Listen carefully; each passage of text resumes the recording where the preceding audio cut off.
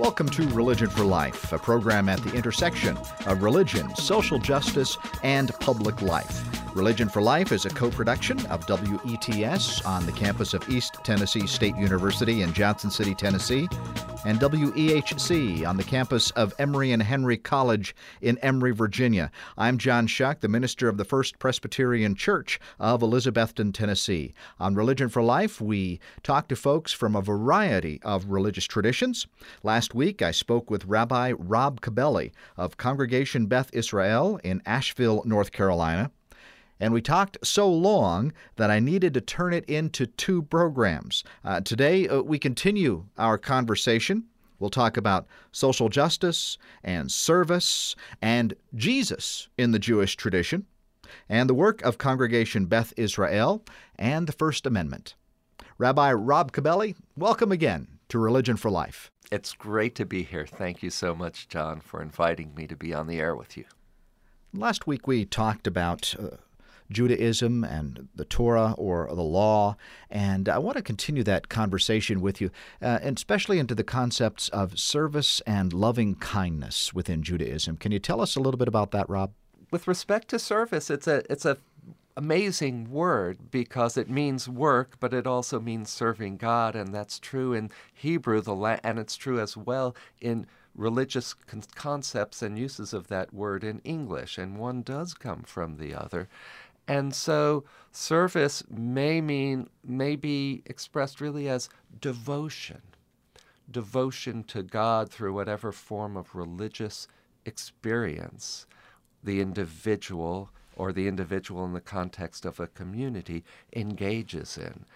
And so what that means in a certain sense is that everything that a person who is Jewish does that is a reflection of rituals, observances, ways of interacting with other human beings is considered, as it were, a service of God and a service to God. In Judaism in many ways is a kind of relational religion. We relate to God. We cannot define God. God is beyond human understanding and human descriptors. So we relate to God. And how do we relate to God? We relate to God through our awe at the wonder of the universe. We relate to God through our ability to connect and relate to other human beings through the metaphor of human beings being created in God's image, having that spark of godliness within each other, within ourselves. I say metaphor because, notwithstanding the literal words of the Hebrew Bible and Genesis with its creation stories, Judaism as a religion in general embraces science and embraces, for example, concepts of evolution. They are not conceived of, generally speaking, as being in conflict with the teachings of our Torah. Now, not all Jews would agree with what I just said, because there is a tremendous diversity within Judaism, just as there was within Christianity.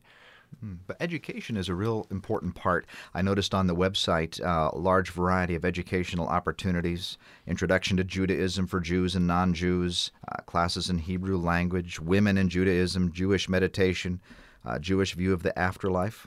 So what is the Jewish view of the afterlife? Or is there one? You see, there is the old joke, if you will, that if you ask 3 Jews a question, you get 4 answers. Could even be said in some cases, if you ask one rabbi a question, you get 4 answers. So you're asking a rabbi here, and I have to say that in general, traditionally, Judaism has had a concept of the afterlife, but it has been quite variable from group to group.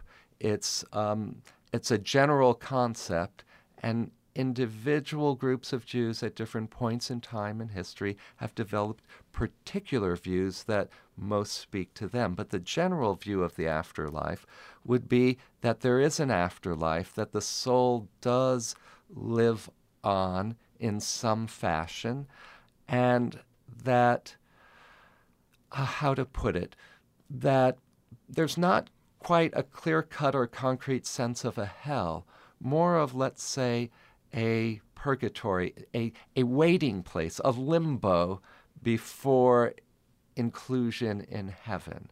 That's the general framework for it. But I have to tell you that if you had asked most American Jews in the 20th century, do Jews believe in an afterlife, most outside of the Orthodox world would have said, no, we don't. And what that reflects is that Jewish understandings of afterlife or of anything else are very dependent upon who you're speaking to and the community in which they have been educated. So there is no simple answer. No final answer. No final answer. I also enjoyed on the website, it said there an upcoming program was Jesus a Good Jew? So what, was Jesus a good Jew or was he a bad Jew? I think he was certainly a Jew. I think Jesus was a very good Jew. I really do. I think in his own lifetime, he followed very, very much in the prophetic tradition preceding him. After all, the prophets of the Hebrew Bible, the Old Testament prophets as they're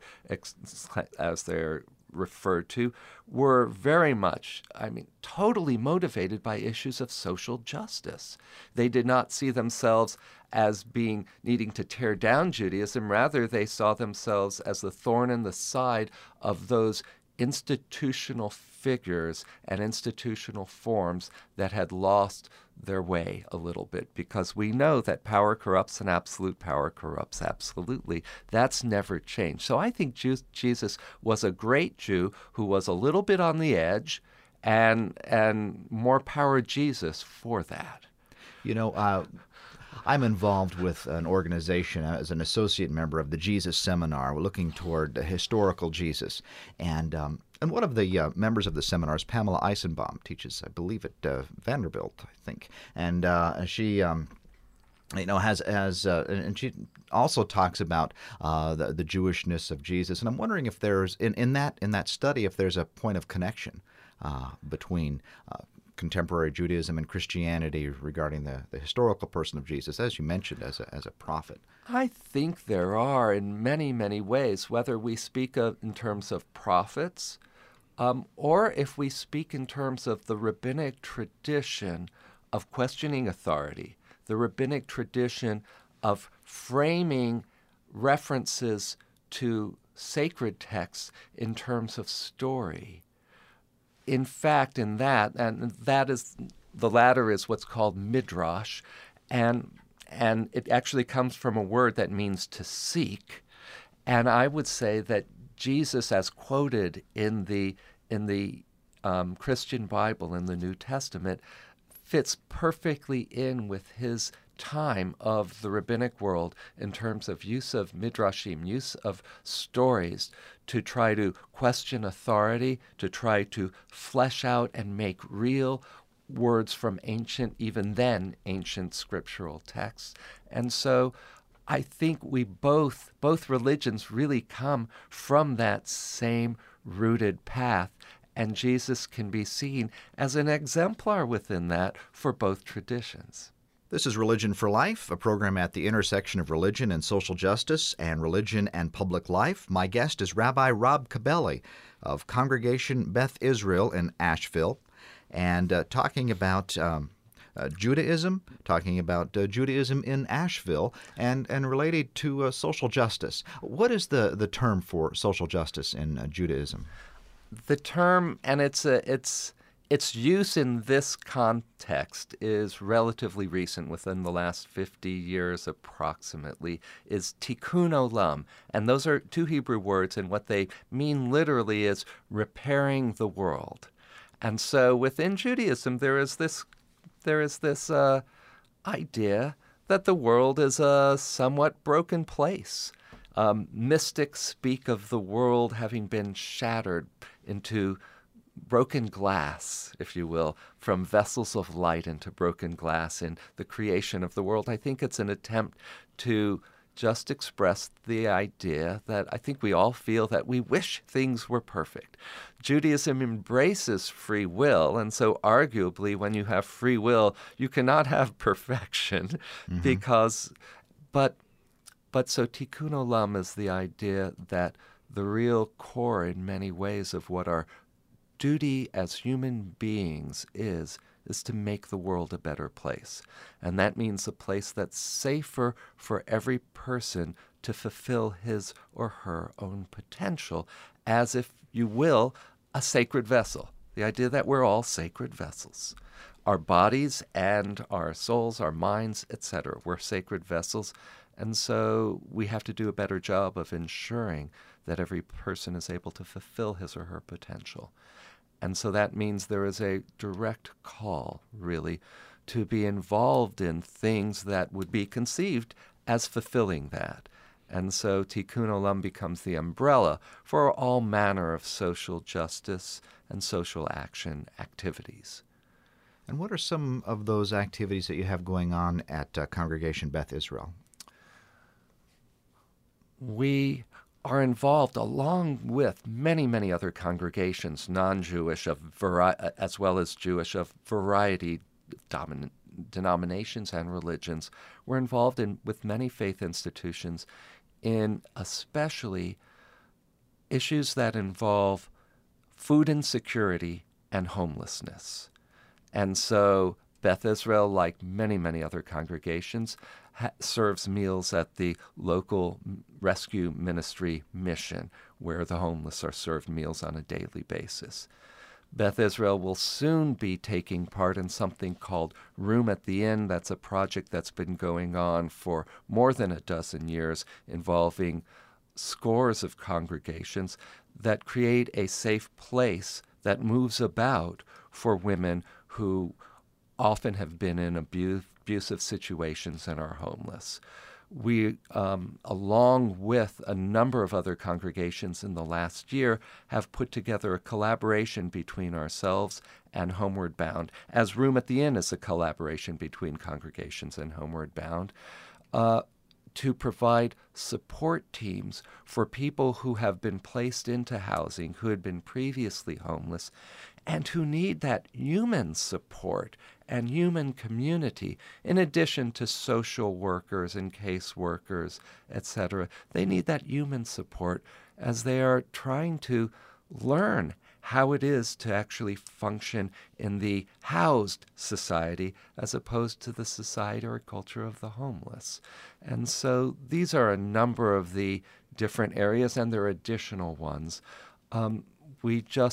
I think people of faith are coming together around the proposition that part of our duty on earth, and certainly Jesus would have expressed this, is to help ensure that the homeless have housing, that those who do not have clothes or food have clothes and food to eat and to wear. And so the environment is also an area in which there's a lot of effort underway that within faith communities.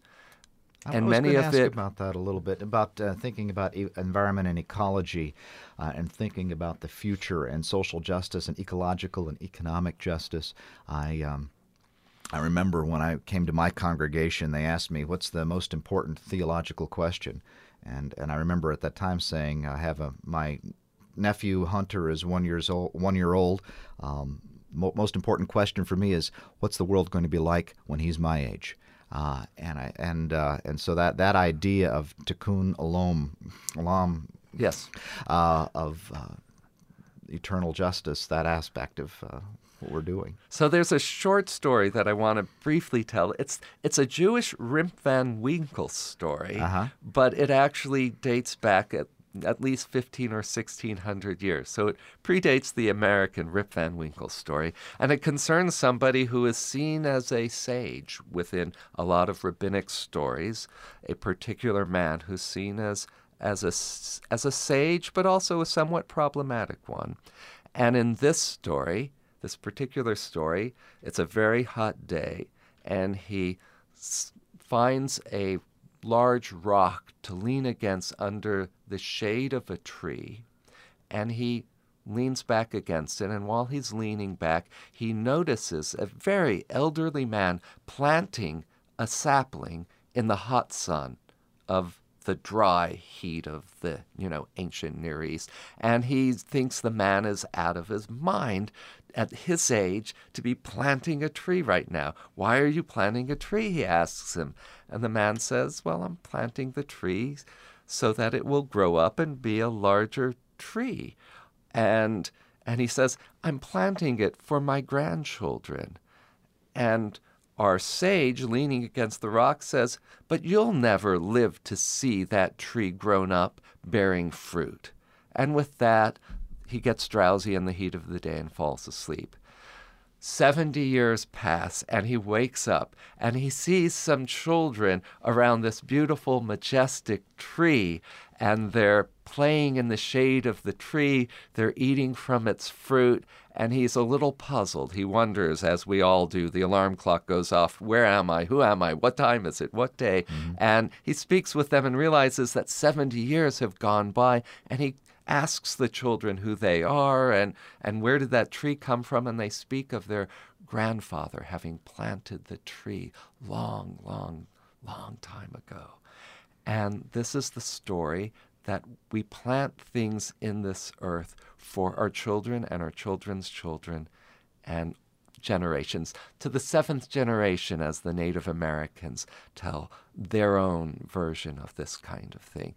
I think it's incredibly important. I worry about it a lot. I worry about the world we're leaving for future generations. And Judaism, at its core, is actually an earth religion. It was created by people who were living an agricultural life. And they understood that the food they ate, the shelters they built for each other, the clothes they wore, were all directly tied to the ground, the earth, and the health of the earth. And so they were very environmentally conscious. It was natural. In fact, it was the only way to live and survive if you were going to be farmers, which is what they were. They were not hunter-gatherers. And so it's really quite central to Judaism. All of Judaism's major festivals actually originate as festivals celebrating harvests or planting or things of that nature.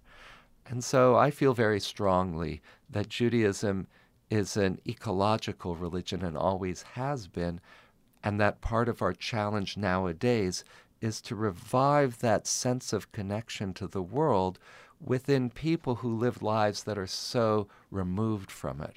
We don't see the connection between what we eat and the earth. We pick it up at a supermarket.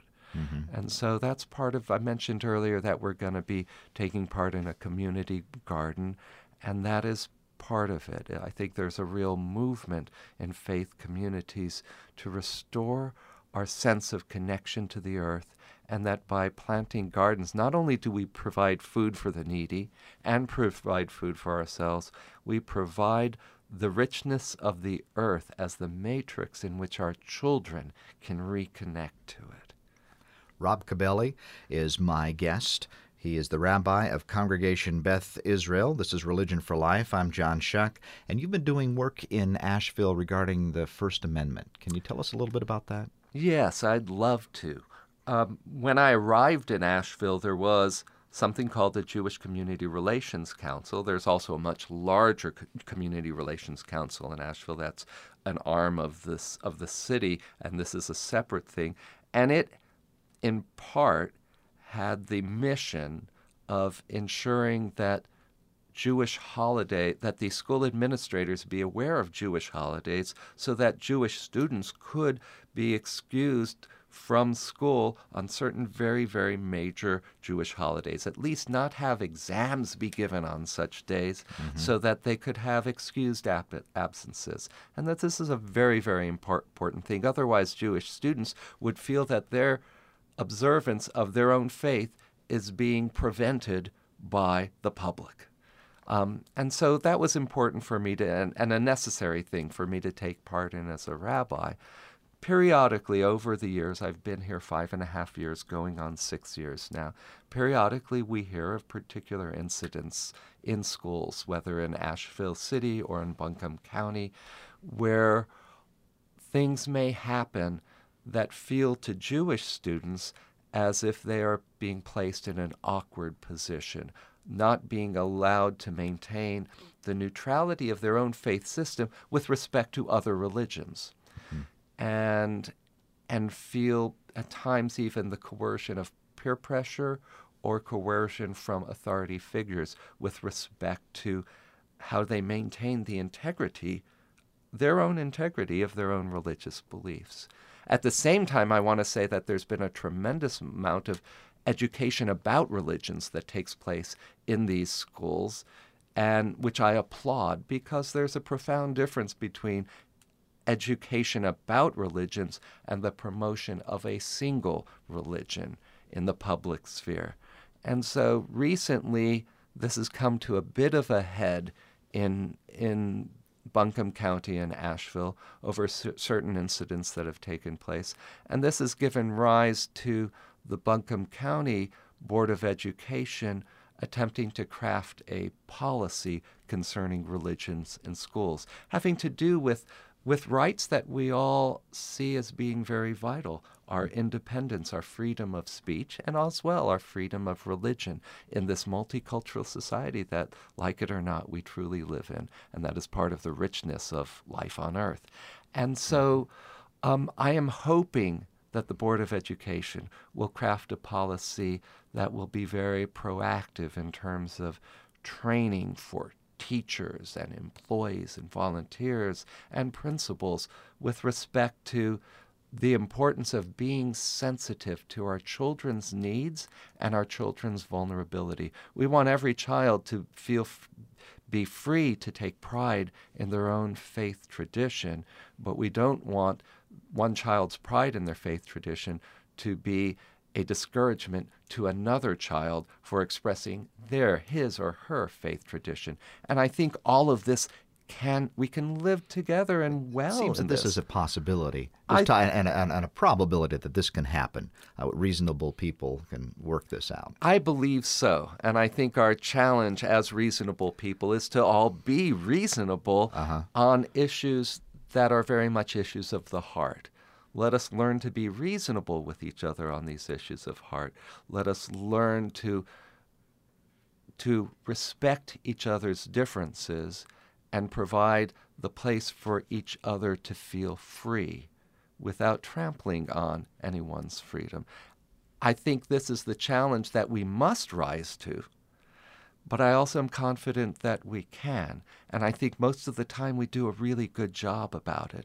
And what we're hoping now is simply that more training and more sensitivity and better communication within the school system and between all the players in the school system and the public community at large will take place, so that we will all grow to simply do a better job at this.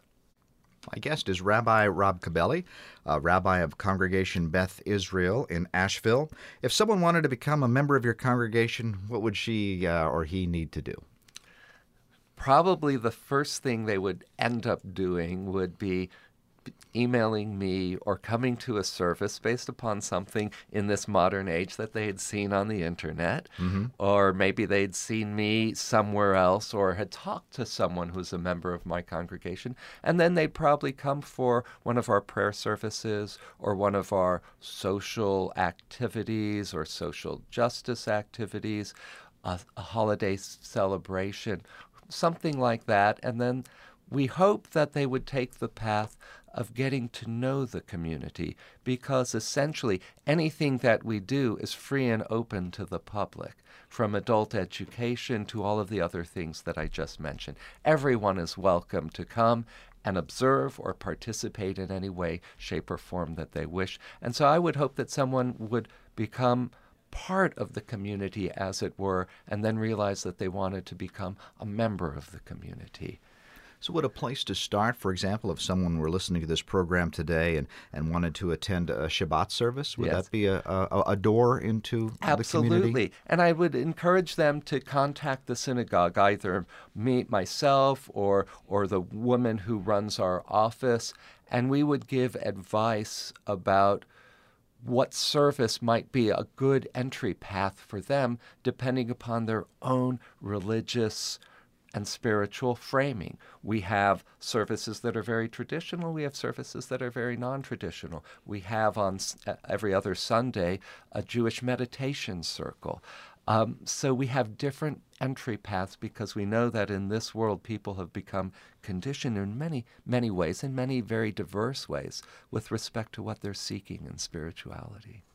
So how would we contact you if we wanted to get involved? You could reach me by email. My email address is Rabbi Beth Israel, all as one word, Rabbi Beth Israel at bellsouth.net. The synagogue's email address is bethisraelnc, for Beth Israel, North Carolina, at bellsouth.net. And those would be great ways to contact us. And the synagogue is in the phone book, and its number is area code 828-252-8431. And your website also is bethisraelnc.org. That's right. .org. My guest has been Rabbi Rob Cabelli, Rabbi of the Congregation Beth Israel in Asheville, North Carolina.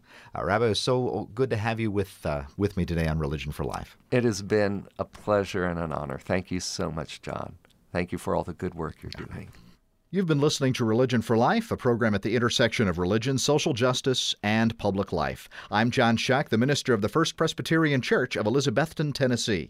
More information about my congregation can be found at fpcelizabethton.org. Information about Religion for Life, including upcoming shows and podcasts, are available at religionforlife.me. Follow Religion for Life on Facebook and Twitter. Religion for Life is a co-production of WETS-FM and WETS-HD1, Johnson City, Tennessee, and WEHC-FM, Emory, Virginia. Be well.